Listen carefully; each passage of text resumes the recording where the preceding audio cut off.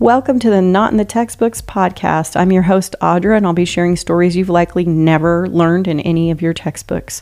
But before today's chapter, I need to clear up just a little bit of business. The views in these chapters are my own or my guest's own. They are meant for entertainment and educational purposes only. They do not reflect any connections to any employer of mine, my guests, now, in the past, or even in the future. If you need any medical treatments, advice, assistance, or care, please seek your own medical practitioners, not this podcast. Also, if I have a fellow healthcare provider, clinician, etc., member of the healthcare team, and we are discussing anything that has to do with healthcare stories, there are no HIPAA violations, or HIPPO violations, as we like to jokingly call them. We are not going to disclose personal healthcare information. We are going to change little tweaks in the story so that there's nothing identified. It is just for the education and entertainment factor. And most likely, things in the story have been changed so that you can identify who the patient may be. So, on that note, I hope that you guys thoroughly enjoy the show. Thanks.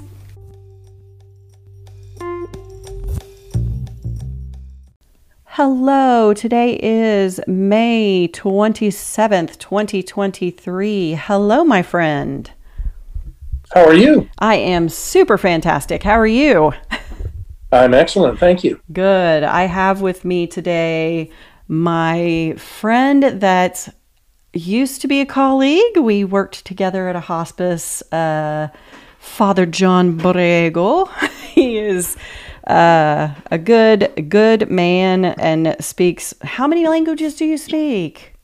Well, I'm familiar with several, but as I heard one person describe it, I guess I would say I'm monolingual with benefits. Okay, I gotcha. Mm-hmm.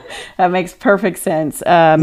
One of the most intelligent, compassionate, and gracious people I've ever met in my life, and Thank you. You're very kind. Thank you. I have happily collected you over the years as one of the people that I've collected. We collected each other, really, honestly. So, and I guess from there, introduce yourself with more of your background and so forth, and then we can get into the good, bad, and ugly, because I got one this week. Okay. As Audra mentioned, I am sometimes known by the title of Father. I am a priest in the Episcopal Church, having been such for something like 45 years now. I have this sort of weird checkered childhood of different parts of the world. My dad worked for the Standard Oil Company, and so we were in all kinds of places as I was growing up. I was born in Bogota, Colombia, lived there till I was about 5,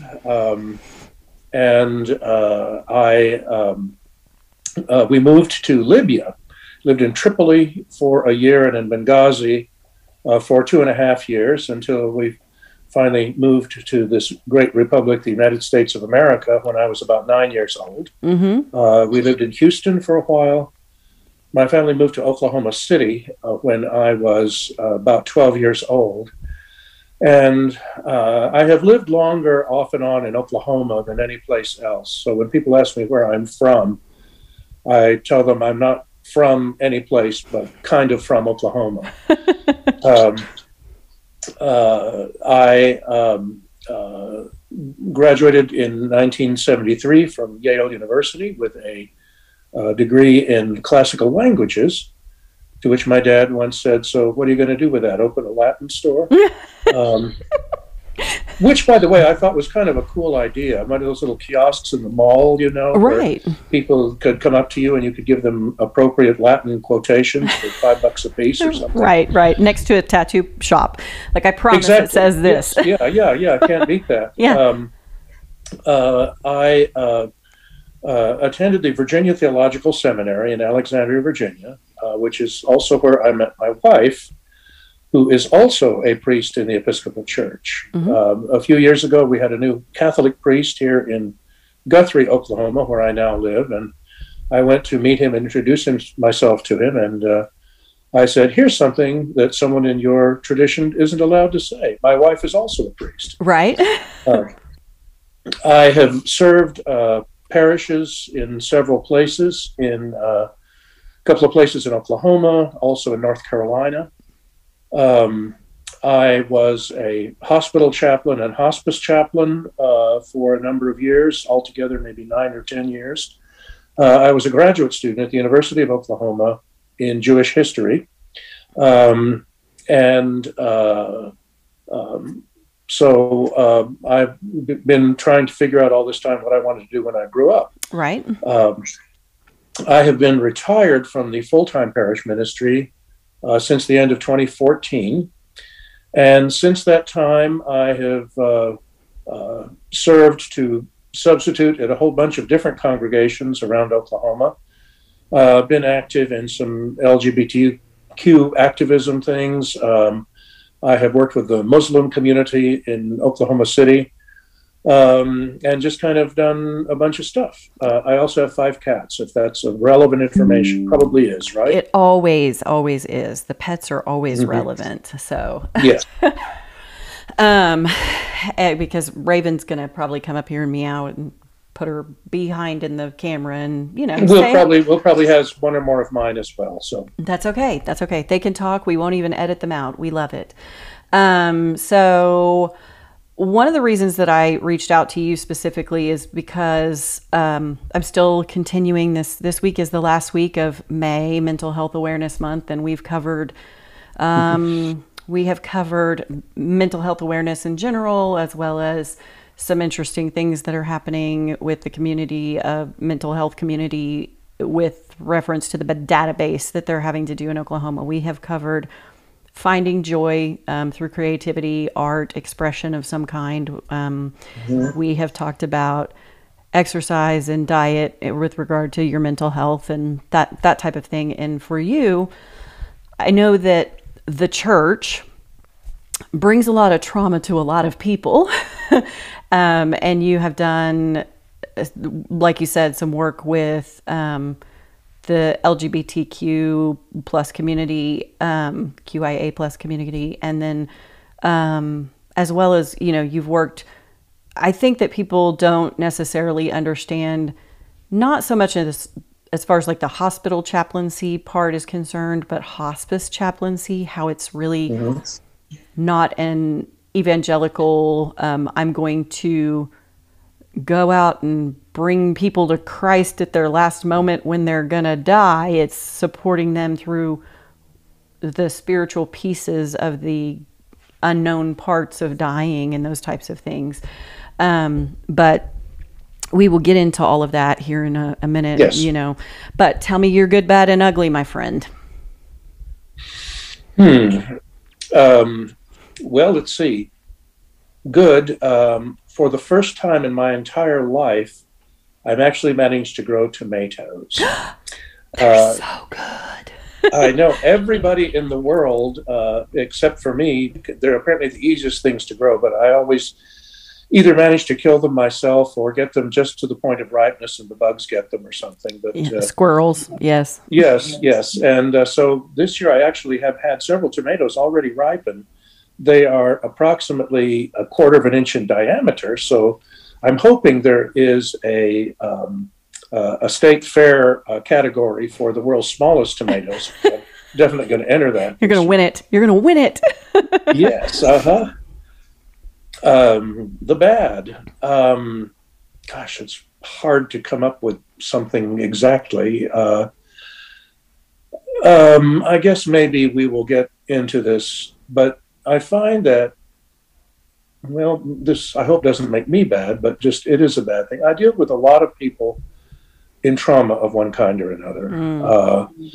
And that has not ended with my retirement from the parish ministry. If anything, and maybe we'll talk about this a bit more, the possibilities have just broadened since then, because I'm not just the guy with the collar around his neck who sits in an office a few days a week and then does Sunday services.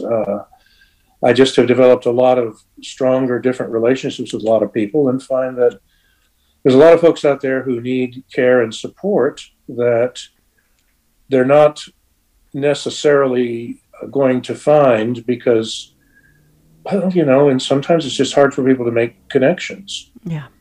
Ugly. Well, let's see. Now, back during COVID, when nobody was getting haircuts, or in my case, beard trims, I had this secret idea that I was going to grow long flowing locks and an extensive beard, and I was working on kind of the Civil War general look. But I discovered, and if this is audio only, I would say I have about an inch on the end of my chin and a little bit around the jawline. If it gets much longer than this, it just turns into this fuzzy Brillo pad. So that didn't work too well for me. And the long hair wound up looking kind of dank and greasy. So it's a good thing I wasn't ever around people at that time. Yeah. You looked more scary than cool, is what you're trying to say? I would say so, yes. Yeah. Just like I should be ranting on the street corner about the end of the world or something like that. And that's not your style, so yeah, that wouldn't work out. Not usually, no. Well, my good is that, and this is sort of one of the things that I think it drove it home this week for me. Jordan got sick at Special Olympics. He just transition anxiety is a thing that we both go through now. And he graduating was through the roof, and then it's transition from the end of year to summer. That's usually a little bit rough, but it's gotten easier the last few years. So it's like, he'll be fine. No, graduation sprinkled on top, and then he's working for the first time this summer. Mm-hmm. And we regressed probably 4 or 5 years in all the areas and all the behaviors and all of the things. And I'm like, so this last week I've been an absolute, like just couldn't cope well with much of anything. I'm like, I'm pretty useless, people. Like, the fact that I'm here is a miracle. And so, but people were coming up and asking him, are you excited for graduation? And he was in Stillwater for the state Special Olympics, and he worked himself up. They, just people asking, and they know him and they love him and they want to know what's going on with him. But his response, he worked himself up to puking. He vomited all over the place. And so they were going every night to Brahms to get ice cream, but he couldn't get ice cream because, he just puked. You don't add ice cream to that. Like, it's not a thing you want to do. So he was really upset about it. They ended up having to call me, and usually his teachers obviously can calm that stuff down, but it didn't work. So they called me, and he was telling me that he was going to go on Thursday and we were going to have ice cream. And I was like, yeah, sure, we'll figure it out. It's no big deal. I didn't get the full picture, but yes, a couple days ago, Thursday, we went to Brahms, and his teachers and the partners that have partnered with the special needs program kids, and go with them and participate in the unified sports. And they've worked with them usually from grade school on, and they all met at Brahms, and it was like the most heartwarming, beautiful thing, and watching. I was over at the adult table and talking to them and listening to their stories and all of that, but I was watching the kids and watching him interact with his friends. And community just heals us, that just heals us. And he just had the absolute best time, and they all love him. And it was just, I was like, oh, this was the medicine I needed. This was the medicine I needed this week. The bad was we tried to donate blood. And that's sort of the ugly, but it turns into a good. They made no accommodations for Jordan at all. They were point blank rude, put out by him at one of the donation sites. They let us leave where there was a complete safety issue. If what had happened, if what they said was going on was actually going on, it would have put me, him, the public at large in danger, and they just let us walk out. So I had to make a phone call to OBI. They're working on it. And I promised him we would just try again today. We went again today. He still wasn't able to donate, but I was. But he was treated completely differently, and they were so good to him and so kind to him and tried really hard to work with him to get him to, and there's all of the ethics that go into, like, he's got to be able to know informed consent. He's got to understand, they have to keep the donation pool safe and all of the things. And so, it turned it around completely. It was a completely night and day difference. So, I will be calling again to sing the praises of that Lincoln Center site and follow up with what's happened since my first phone call. So anyway, that's my good, bad, and ugly. So do tell, my friend. One of the reasons when we first met and talked about you coming on, I talked about that you have an outreach for the, like basically churching the unchurched. And you kind of touched on that a little bit. So go more in depth about that and tell people about what you've been doing, what you've been up to. Well, as I said earlier, I really find myself in contact with a lot of people who the last place they would ever go for any kind of support would be to a church. And this is for a lot of reasons. Some people they're not interested. Some people have come to their own philosophical or ethical position as atheists or otherwise non-religious. And some people, maybe a lot more than one might think, have been so horribly hurt by the church at some point in their lives that they would never even think of crossing the threshold. Yeah, they would rather burn a church down than go inside of it. Exactly. Yeah. And, this is not only, but quite a large percentage of them are LGBTQ folks. Several years ago, with the Methodist and Presbyterian pastors here in Guthrie, we did a program during Lent, which we called Opening Doors. And what we did is we wanted to provide a safe space and a place to talk for exactly these kind of folks, for people who either themselves were gay or trans or whatever, and other people who were interested. So in discussing how we wanted to do this, we decided that probably the last place in the world to hold it would be at one of our churches, even though, that at first seemed kind of obvious. Yeah, we've got the building, let's do it. But, yeah.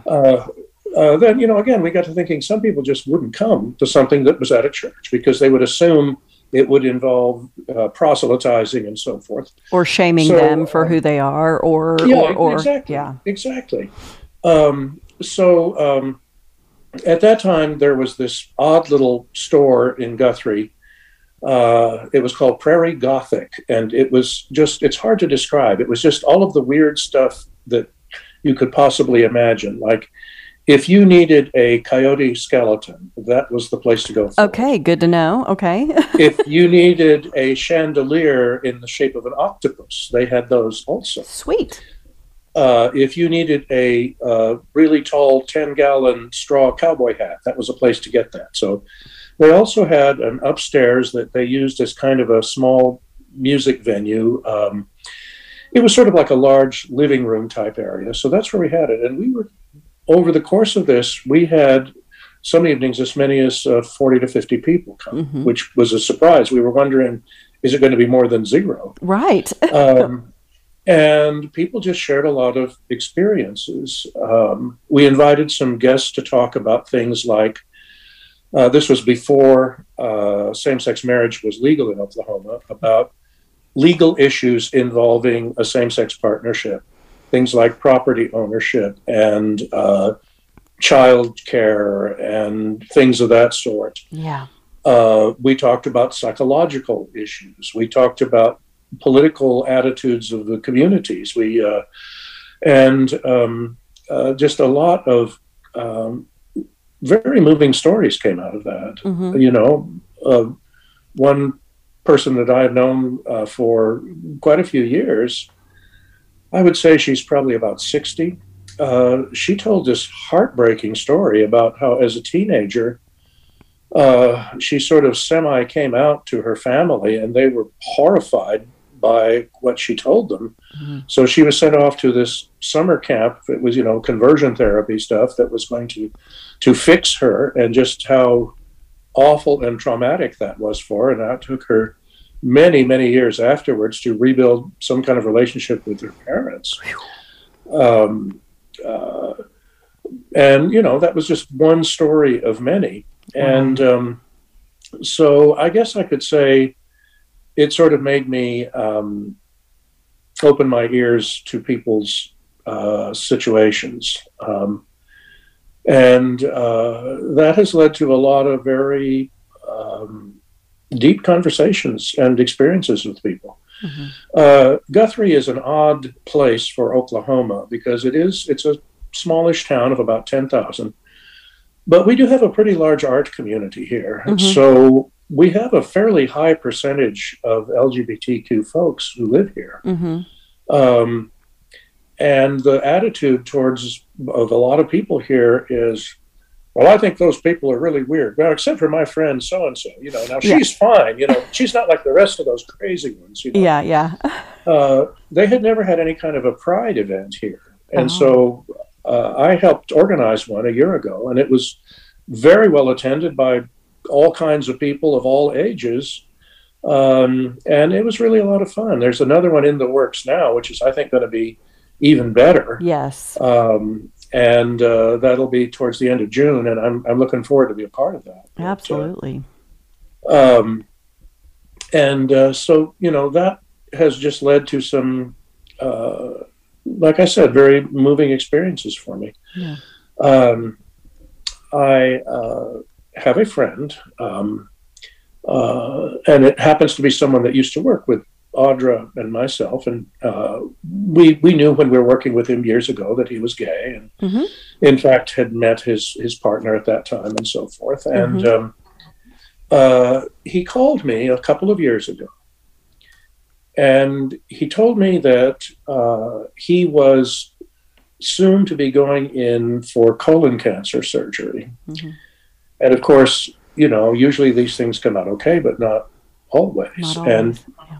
He realized that his home, his car, everything he owned, his bank account, all were in his name. Mm-hmm. So if, God forbid, he didn't make it through the surgery, then his then partner would be left with nothing. Yeah. And he said, would you agree to officiate at our marriage? And this came by way of a text, and I'm told Lynn, this is what it's about. And she said, what are you going to say? And I said, well, what do you think I'm going to say? Of course. Of course, yeah. So I said, when do we want to do this? He said, tomorrow. And I said, okay. And it flashed through my mind all of the, shall we say, requirements the Episcopal Church has about, advance notice and premarital counseling and all that. And I just thought, no, this is a different situation. Yeah. So Lynn and I went to the home of these two guys, and he also, by the way, is an atheist. And so we did a somewhat modified service of the Episcopal Church's Book of Common Prayer marriage service, where, there's the structure of it was the same. You say, well, we're here to bless this marriage. You two, are you quite sure you want to get into this? Do you, in front of these people, give your consent? Then zip, zap, zap, it's done, and sign the paperwork. And I just think it was a very happy event and very moving for me to be a part of it. And it meant a lot to me that he thought of me for that. Yeah. And knew that you would be okay to do it. I think yes, we've had situations where I was involved and sort of knew of, regardless of what it was. The patient was dying, and their same-sex, partner, because it wasn't legal at that time, The family was somebody prominent in Oklahoma and did not want to smear their reputation by, publicly outing what they've always privately in the family known. And so his partner, their partner asked multiple times to have them come up. The patient asked multiple times to come up, have the partner come up, and the family refused. And they didn't have the legal paperwork to manage to allow, you have the code number now, you can call up and ask permission, blah, blah, blah, blah, blah.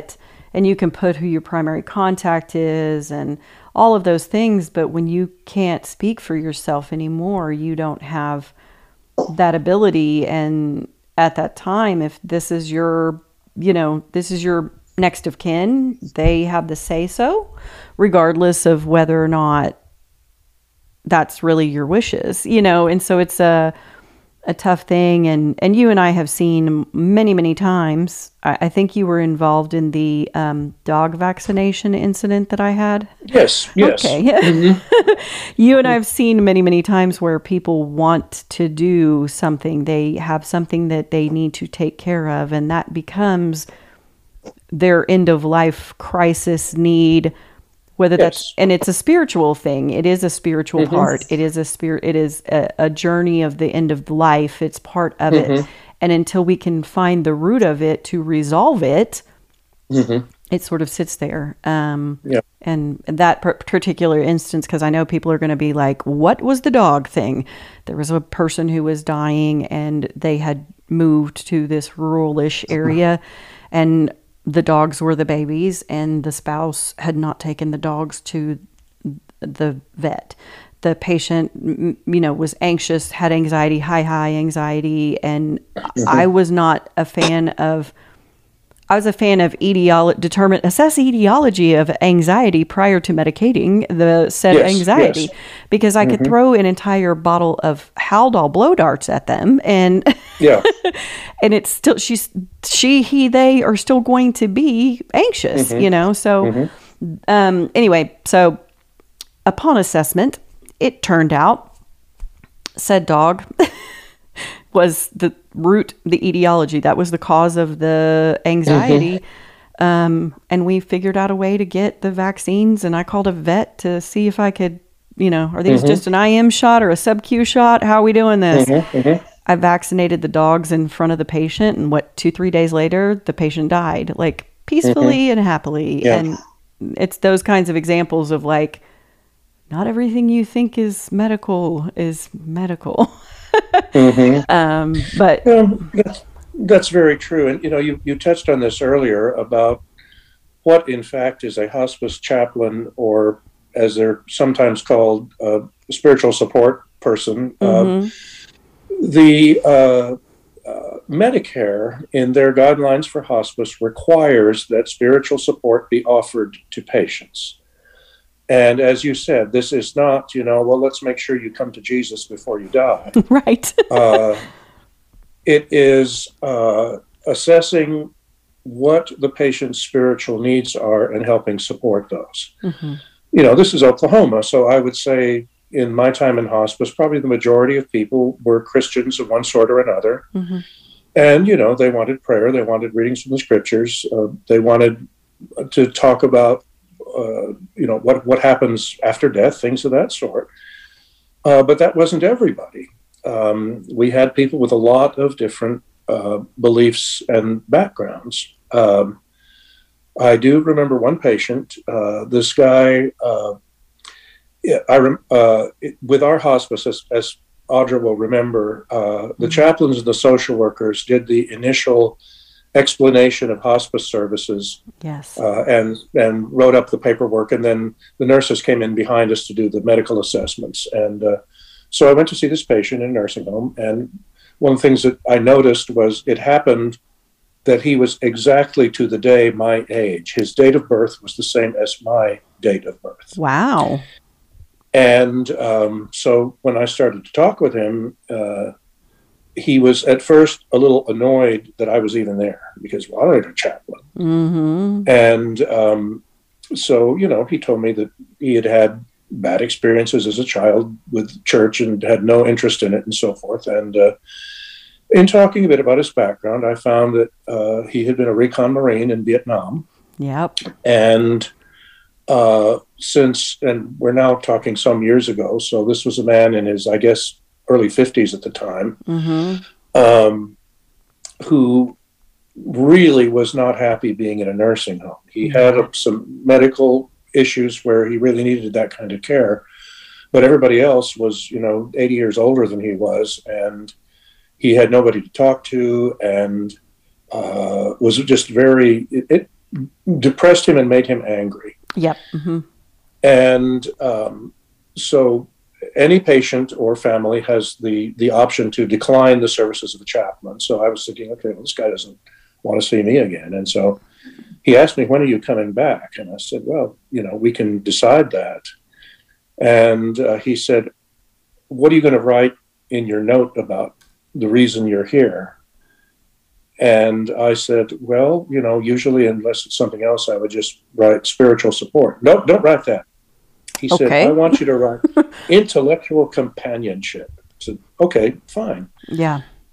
And so I saw him every couple of weeks after that. And he, one of the things that changed about him was, and we talked about his time in the Marines, where one of the things that you have to do is constantly be aware of what's going on around you. Situational awareness, they call it.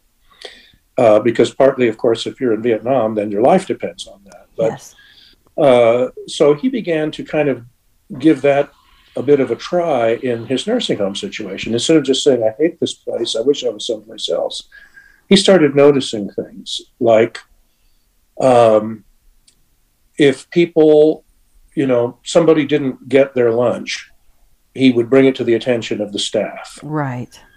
If they would say, Mrs. Smith needs to be taken to the bathroom, he would notice that. Mm-hmm. People who wanted to go outside and smoke, he'd be aware of that. So he became this kind of advocate for the other residents in this nursing home with the staff. And that came to be something that he was very involved in and became very proud of. Yeah, it gave him a lot of meaning and purpose. Yeah.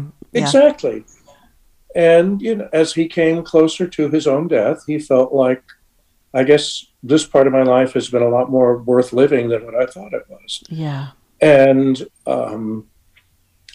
we never got to, well, are you going to come to Jesus before you die? Because that was not where he was. We just talked about, how do you want to live your life at this point as you're coming to the end of it? And I thought it was a very powerful experience for me, whatever it may have been meant to him. Yeah, absolutely. Yeah. And he was one of the ones that there are always a few that you just have these great memories of, like, absolutely. Yeah. And I think it all boils down to the same thing, which may be what you're sort of, providing support to trauma victims and people who don't want to necessarily connect with a church proper, and interfaith community, and all of the thread is holding space. You're just not trying to do anything for them or to them, or you're just holding space for what they need to say and do. And, it's sort of like that. That's exactly right. It's my personal image of it is just walking with them. You don't have to go through whatever this is alone. I can't make it go away for you, but I can at least walk with you. Yeah. And we were hospice people. We are a strange breed, which you very well know. You were around us long enough. That the beauty and the power of coming in and saying, yep, that's on fire. Nope, we're not putting it out, but we'll sit with you. We'll sit with you. Yes. And maybe we can get to the point where we realize that the warm isn't bad. The warm is good from it, and then you're going to finish it yourself. And, like, I'm not going to tell you that it's going to be okay. I'm not going to tell you that doesn't suck. I'm not going to tell you paint rainbows and sunshine over this and tell you that the fire's an icicle. I'm not going to, it's on fire. No, I can't put it out. Like, but I can sit here with you. I can, Yeah. And it just, as I was saying earlier, all kinds of things have come across my path without me necessarily looking for them, of people who just, as you're saying, need somebody to hold a space, to walk with them, whatever. It was a couple of years ago. It happened to be Easter Sunday. Or it was Easter weekend, and the day before, I got a call from a friend of mine. She is gay, and she is very, very much not a traditional Christian. Raised in a very strict Christian home, and just had way more of that than she wanted as a kid. And although her parents were pretty good folks, they didn't shun her or anything, but the Christianity that she had been taught just didn't speak to her. One thing about this person is that she has like telepathic communication with animals. I mean, she's just unbelievable. Her day job is that she's a dog groomer. It's just, dogs come in and they're very anxious and antsy and so forth. And then she spends 30 seconds with them and they say, no, okay, yeah, this is fine. And she herself had several dogs. And one of them was old and not likely to live very long. And she said, would you consider blessing my dog? And so I said, well, kind of what did you have in mind? And she said, well, I don't know.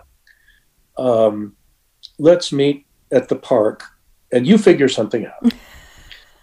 So Lynn and I talked about what we want to do here. And we talked about, what does it mean to bless someone?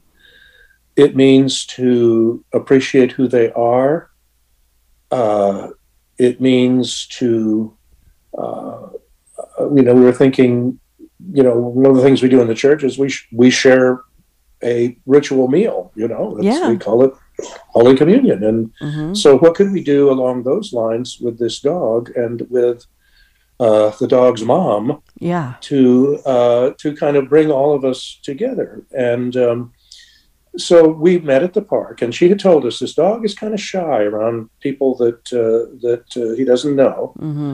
And so we were ready for that. And we had asked her, what are the dog's favorite treats? And so she told us. And so we made sure we had plenty of those there. So and the dog was just all over those treats, just very, very happy about that. And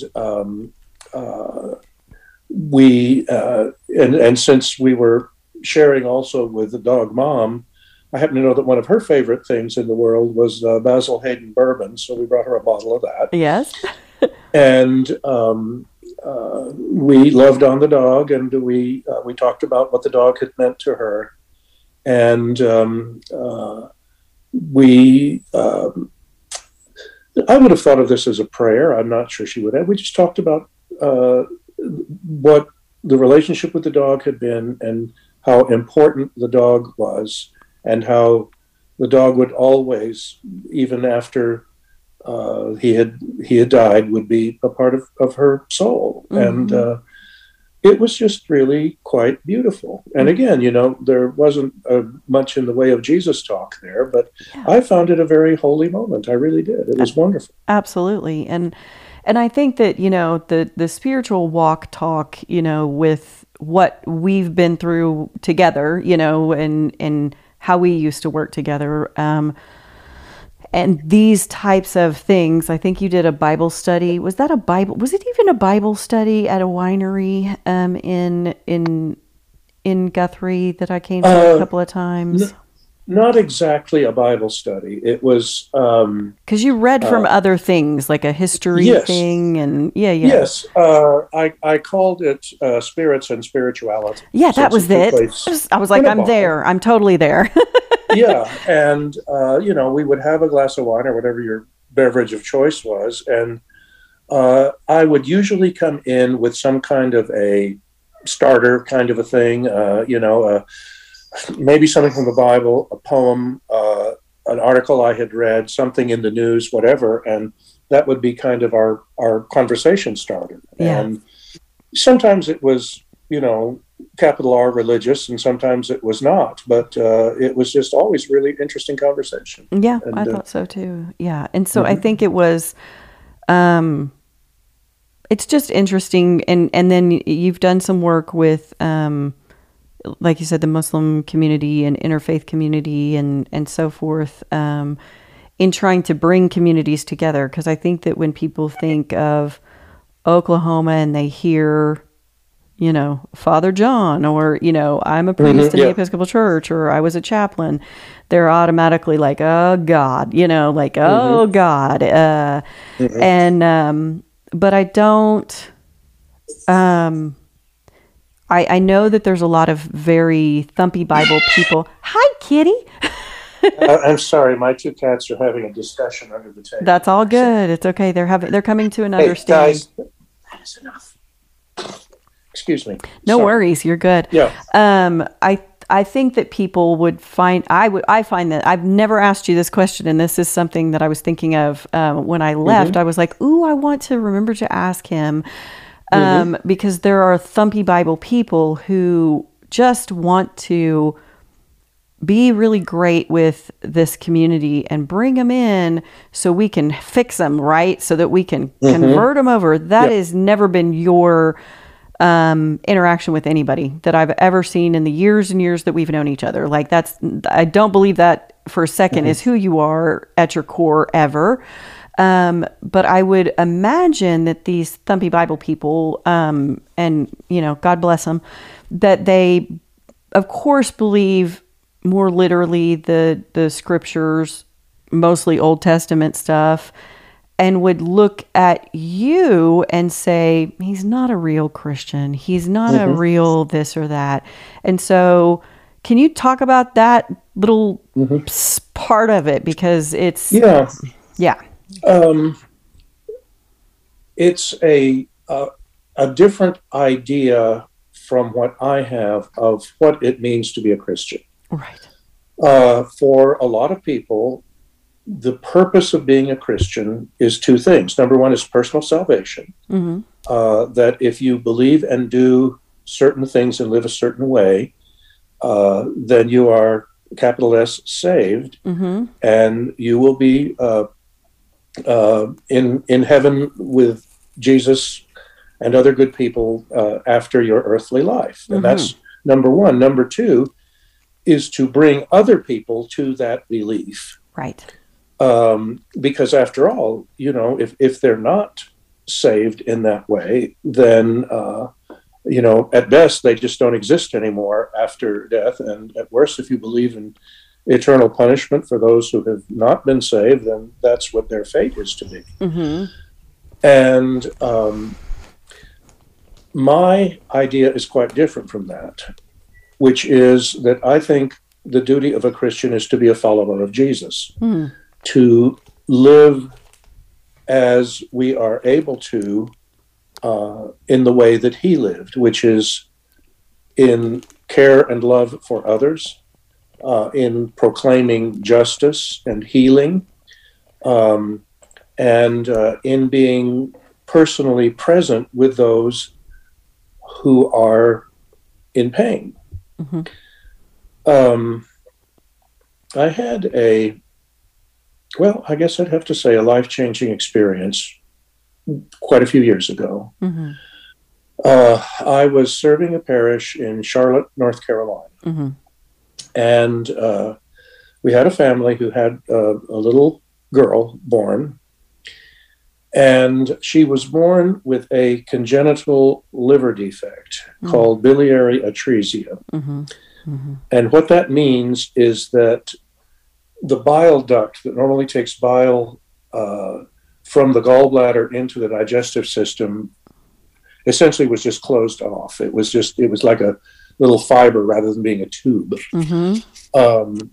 She had an operation when she was about 3 or 4 months old, which sometimes corrects this, but it didn't work for her. Mm. And so the family was told the only possibility for her is a liver transplant. And I don't know how things are today, but at that time, this being about 1984, 3, thereabouts, pediatric liver transplants were considered experimental. There were only 2 places in the country that did them, which were Yale and Johns Hopkins. Insurance wouldn't pay a penny for them. Of course. And at both of these hospitals, they said, we can put your kid on the list for a donor, but you have to show us that you have $150,000 in cash.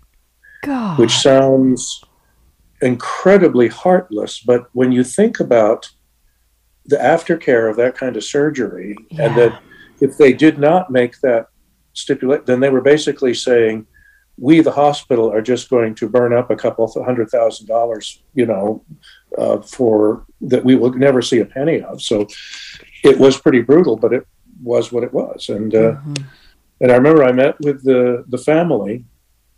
It was the afternoon of Thanksgiving of 1983. And we talked about, what are we going to do? And so the only thing we could think of was, let's see if we could get the money. And some of it, some family members took out second mortgages and things like that, but there was still a whole lot more that needed to be done. Yeah, and just so that the younger listeners understand, early 1980s, barely DOS computers at that time, so there were no GoFundMes happening. No, nothing like This is all local community. Yeah. Exactly. And so we just basically did every single fundraising thing that we could imagine. We had concerts at my church, everything from bluegrass to classical music to jazz.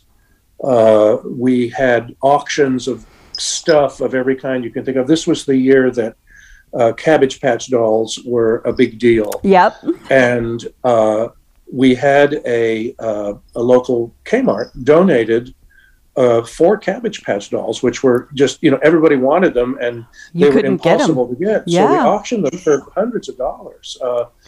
The little girl's grandfather ran a filling station. And so every filling station in North Carolina had a little collection can for Shelley's surgery, So we didn't actually steal money, but we did almost everything else. Everything but. Yeah. I asked the governor of North Carolina, what can you do for this kid? And the answer was not much. As a state, he said, I can make my airplane available if that would help. And I even called the White House. And Nancy Reagan had recently been to South Korea and brought back a couple of little kids who needed some sort of surgical procedure. And, all that was lovely. But they kind of said, well, we've sort of done sick kids now for the time being. So they didn't really, they weren't able to help us much. But we finally did get the money. Yeah. So we notified these hospitals, and then not too long afterwards, Yale New Haven Hospital called, and they said that we have found a donor. So the parents went up with the little girl, and they asked me if I would come also, which I did. And we'd had, of course, every bit of publicity we could generate for all this. So I was, the local TV news called me and said, oh, can you tell us what's happening with Shelley and so forth? And, so, I did that, and she had her operation, 14 hours. Wow. That's torture. And when she finished it, of course, she was in intensive care and hooked up to every medical device known to science. And she just didn't get better. And they could not get her arterial oxygen up. And after it was about 36 hours, they said, we really don't think there's anything else we can do for her. So parents and I talked at length and prayed together. And so they disconnected her from all of this machinery. And she had a lamb fleece that had been in her crib at home that her mom had brought her. And so her mom sat down in a rocking chair, and the dad kneeling next to her, and we laid the fleece across her lap. And I did the last rites, and the baby died. Mm-hmm. Mm. And when we were flying back to Charlotte, the flight attendant came to us and said, "The captain wants you to know that there are TV cameras at the gate at the airport." Oh, God. And I asked her, "Could you ask the captain if Mr. and Mrs. McConnell can leave the plane by the crew door instead of going out there?" And she came back and said, "Yeah, they can do that." So I got to go out and talk to the TV cameras. Yeah. And her funeral was a few days later. And, again, TV cameras, dozens of people and all that. And when I had time to even think about this, I realized that I had convinced myself that the money was the big thing, because that's what seemed impossible, that if we got the money, it was all going to be okay. Yeah. Yeah. And the next question was, if there is a loving God, why the hell would something like this happen to a child? Of course, yeah. And unfortunately for me, I got paid for standing up in front of people every Sunday and telling them that there is a loving God who cares about them. Yes, yeah.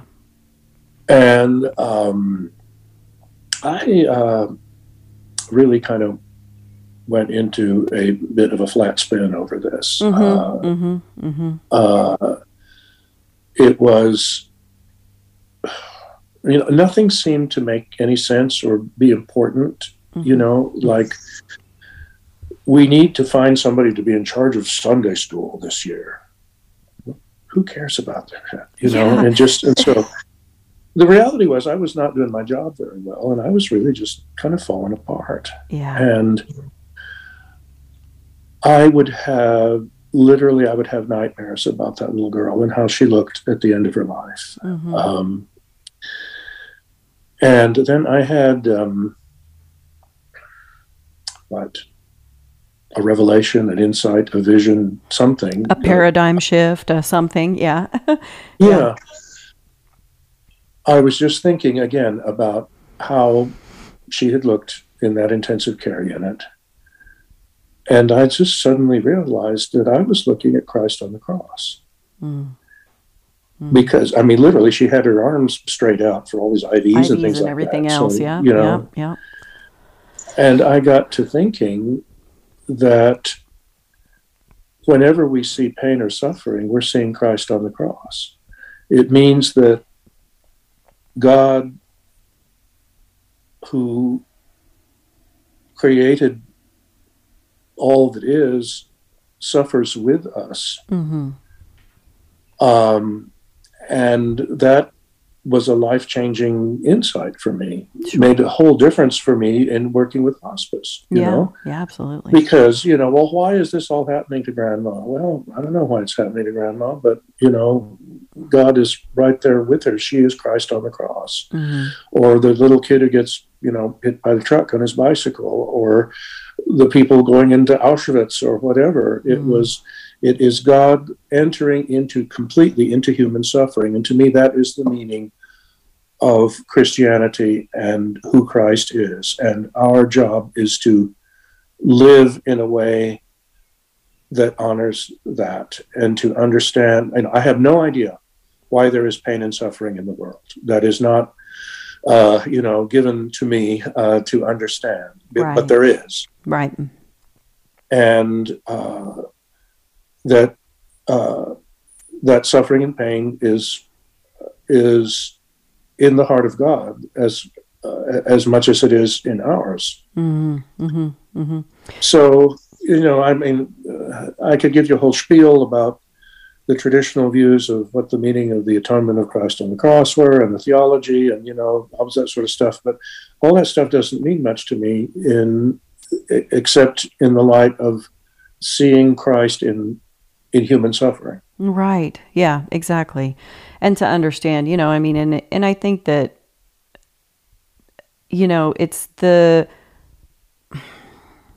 goes back to not having to, whether it's you believe in energy or God, Jesus, but having the knowledge that the energy force that surrounds you, or the God that is with you, mm-hmm. or Jesus that is with you, is in this with you. Again, and that creates, exactly.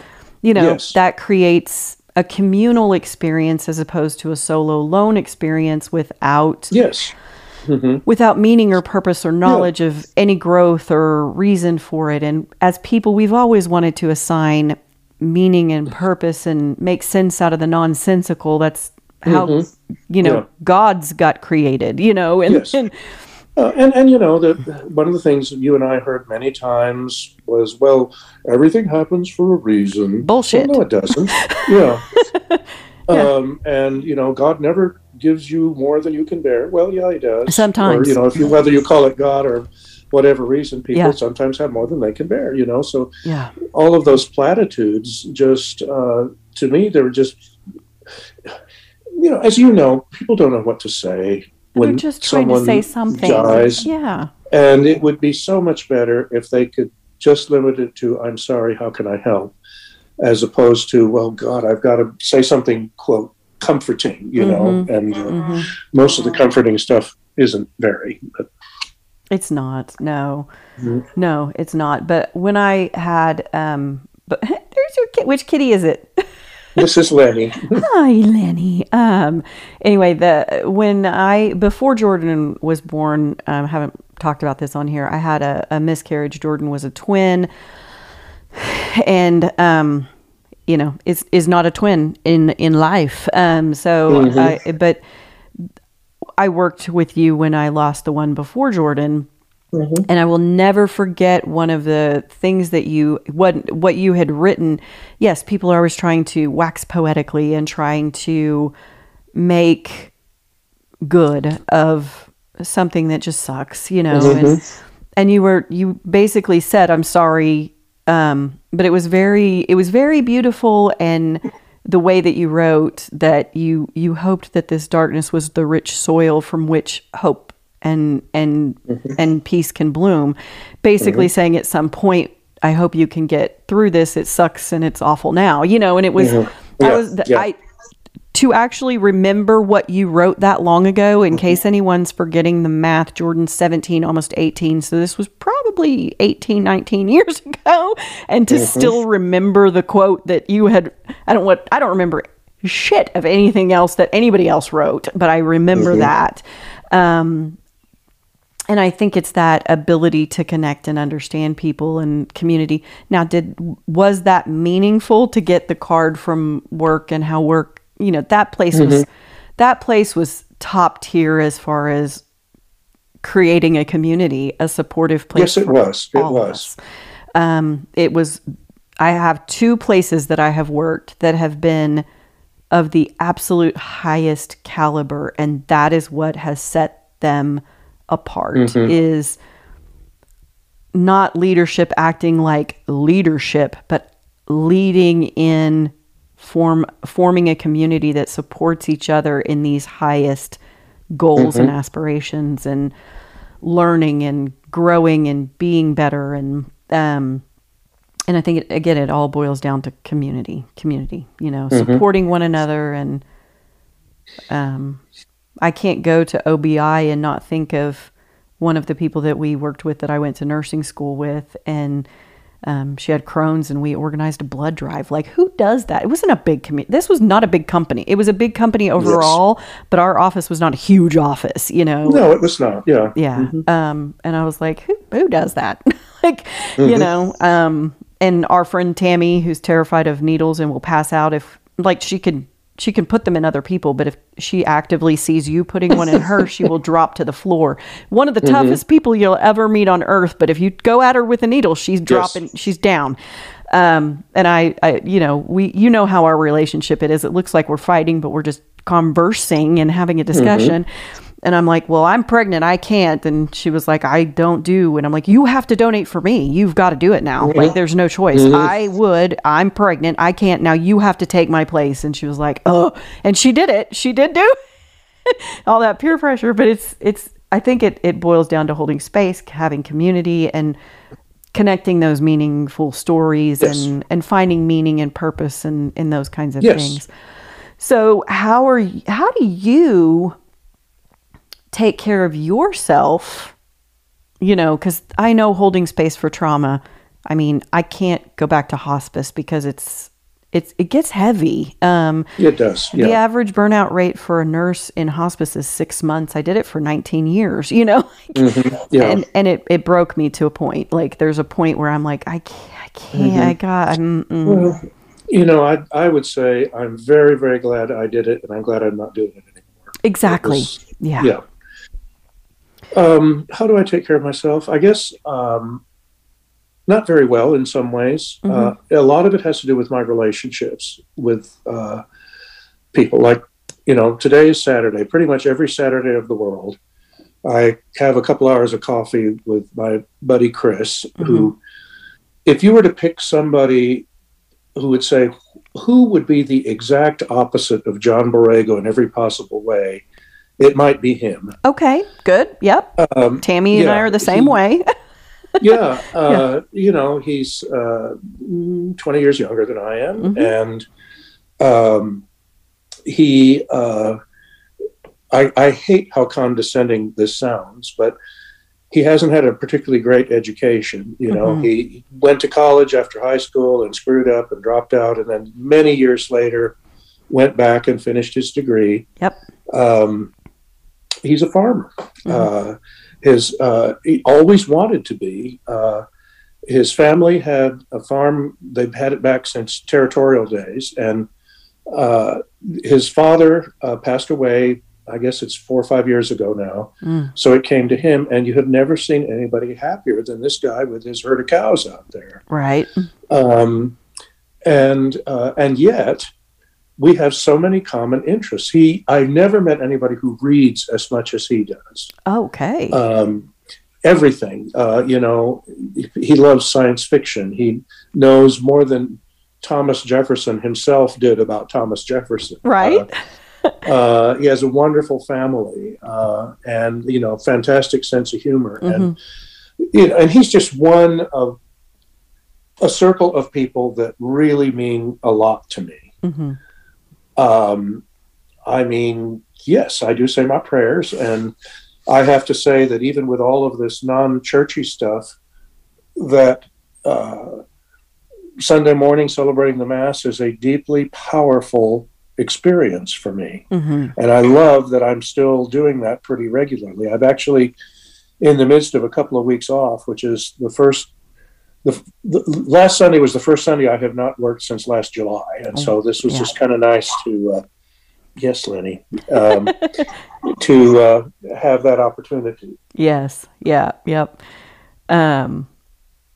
Well, and I think that that's important for people to understand that holding space for other people and having that community and not understanding that you're not in suffering alone and those kinds of things, and being able to create meaning and purpose in certain things. Because I said this before, very early on, no one in their deathbed ever says, I wish I had cleaned more.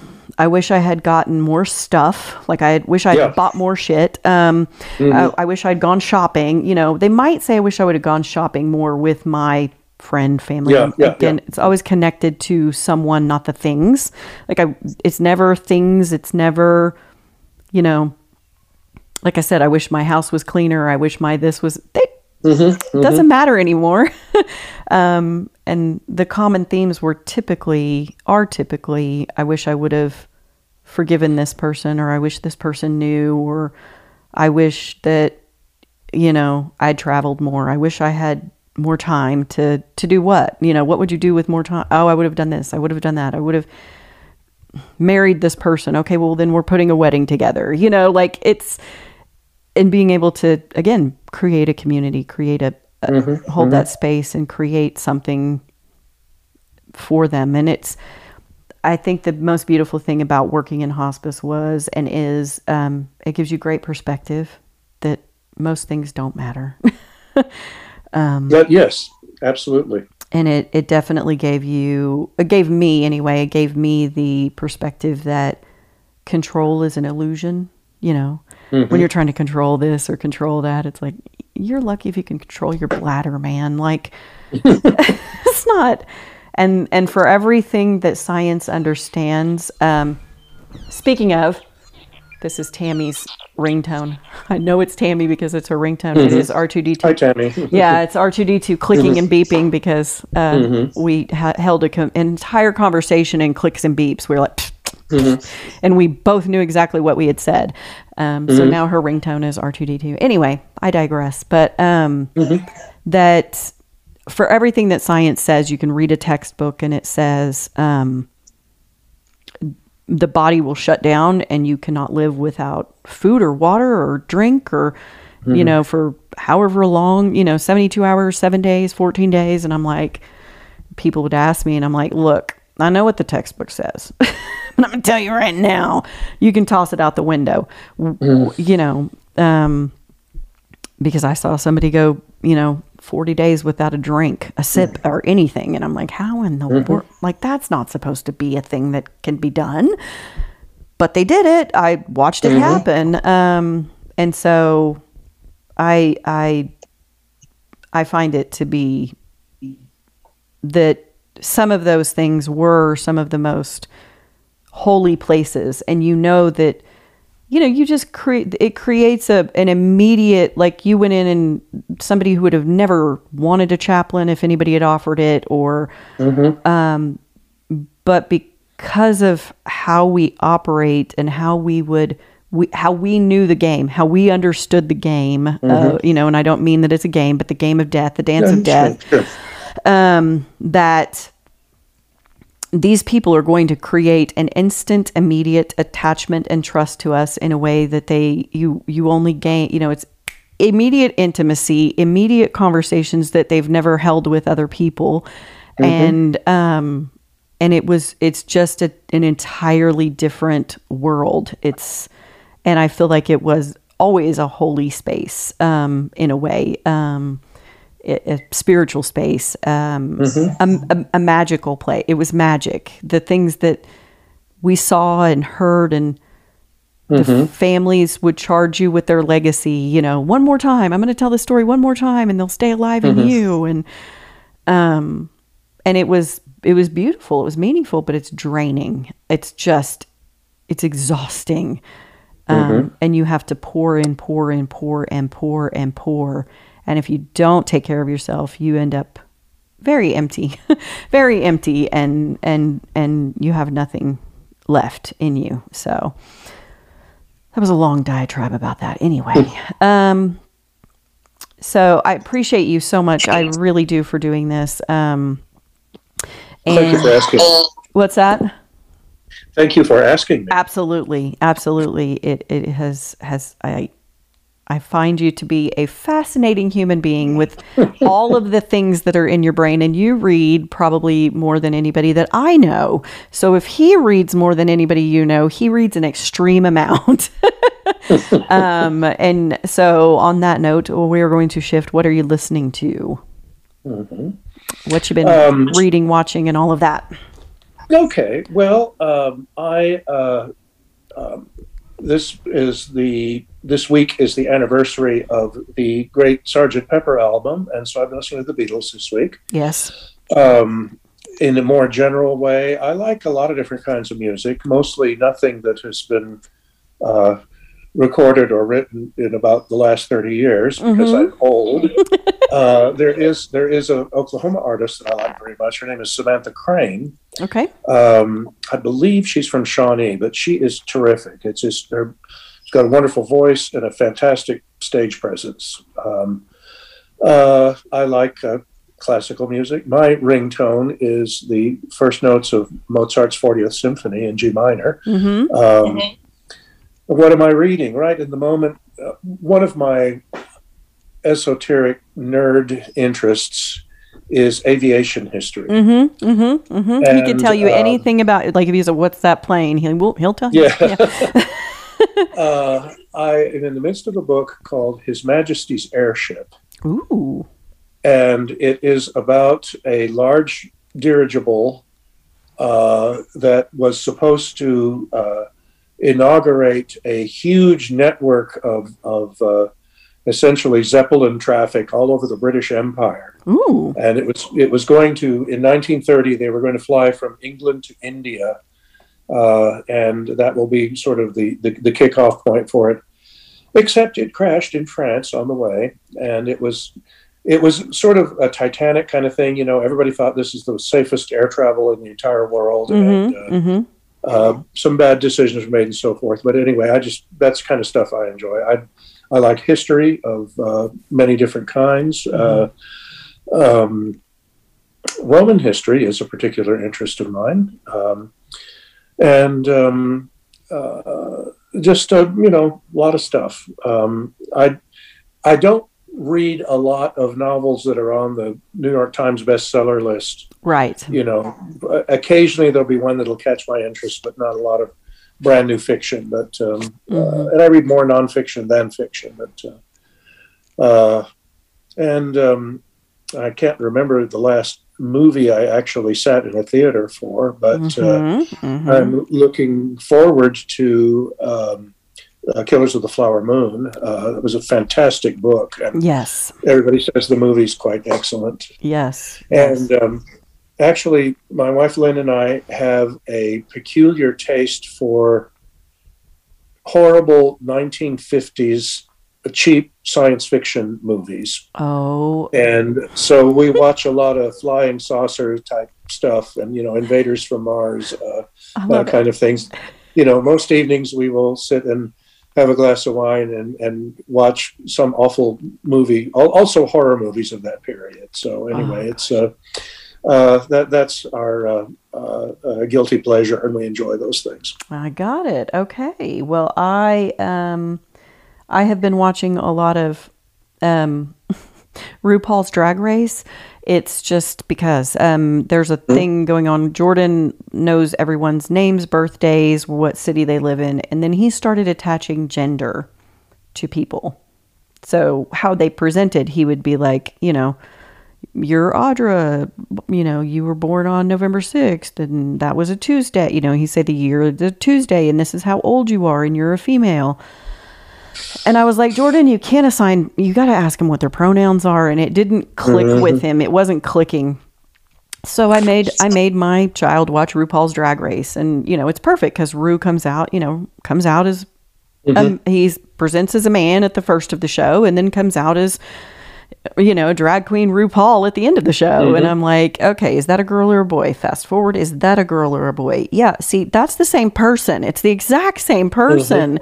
And I don't know if he wants to be called he there, and then he wants to be, and he was so like at first a little confused, and then a little bit like, wait, what? And then it went into like, then I, it helped. So now we're working on the script of asking, and what, and how, what gender do you identify, or what are your pronouns? And so that's it. And so we've been watching a lot of that and talking a lot about that. I have literally been listening to Silence the 2 days that Jordan was gone because of his transition anxiety and how rough it was. And then my dog escaping also, and not having come back and all of that. I was so emotionally dysregulated. I literally just sat in the room in silence while he was gone. Yeah, it was really good. So there was that. And then I am still listening to reading Unorthodox by Deborah Fieldman. So, which is about a woman who left the Orthodox, the Hasidic community. So, the very, very ultra Orthodox community and how rough that can be. It's an interesting read for sure. So again, I appreciate you so much for doing this, and I will see you guys in the stacks next week.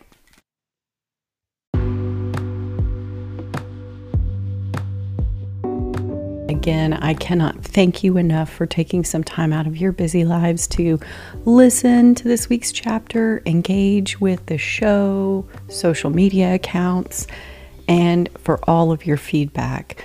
I appreciate your feedback so much. It helps me to find those chapters and stories that you guys actually want to hear. If you have just a moment, can you head over to Spotify and follow the show no matter where you're listening from? It would really help me out. And if you want to, you can check out my Flow page. It is flow.page/notinthetextbooks. It has all the links to the social media accounts and where you can actually listen.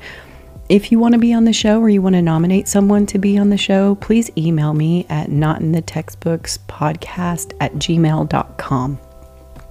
Just a quick reminder that we're not all getting straight A's in the stories of our lives, and some people are having harder chapters than you are. So take a minute, pause, think about it, be kind.